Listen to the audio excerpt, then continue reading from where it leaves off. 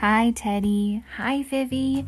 Tonight I am going to read you a book that I think is just so beautifully done.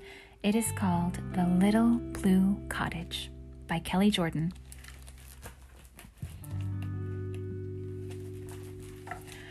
The little blue cottage sat by the bay where pelicans flew and orange foxes played. All year the cottage waited for summer to return, and with it the little girl. When the weather grew warmer, she finally arrived. The cottage whistled and hummed and filled with light. Nose to the window, the girl gazed at the waves and whispered, "You are my favorite place." Gray dolphins dove and white seagulls sang. Bright-colored boats bounced over the bay. When nighttime came, the rocking chairs creaked. Waves lulled the girl and her cottage to sleep. Then it was fall. The girl left again.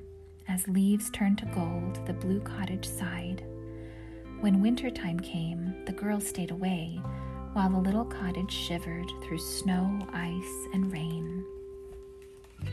Summer came, dolphins splashed, and the blue cottage hoped, watching for the girl on the red clay road.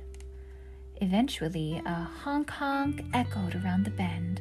The girl had come back to the cottage again. The little cottage smelled like bacon, pancakes, and popcorn.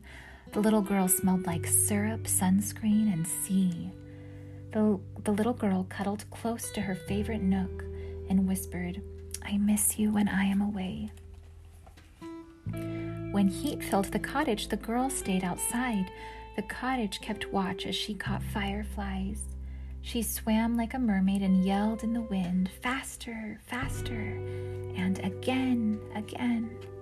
When thunderclouds gathered, the girl hid indoors, where it was cozy, safe, quiet, and warm.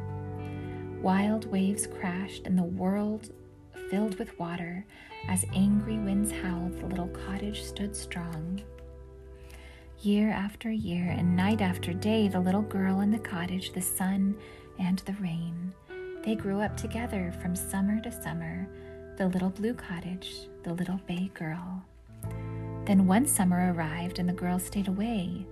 The cottage waited and waited. The kitchen was silent, smells of syrup fading. The boat went unused and games went unplayed.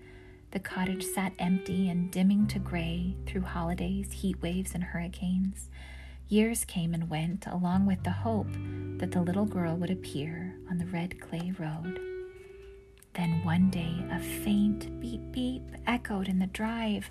Gravel crunched under feet, and the little cottage cried, "At last!" The girl, now a mother, had finally arrived. The cottage whistled and hummed and filled with light. The girl opened the windows and breathed in the waves. "I missed you," she whispered, "while I was away."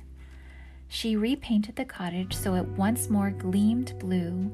It was just like new. It was just like always. The rooms filled again with family, seashells, and songs. The little cottage beamed bright as the days lingered on.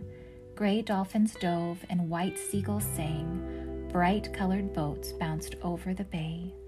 When nighttime came, the rocking chairs creaked. Waves lulled the girl and her cottage to sleep.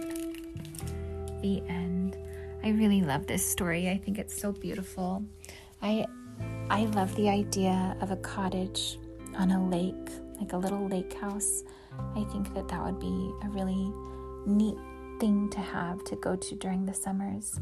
I think that homes can be so special. That's one of the reasons I like making our home so special.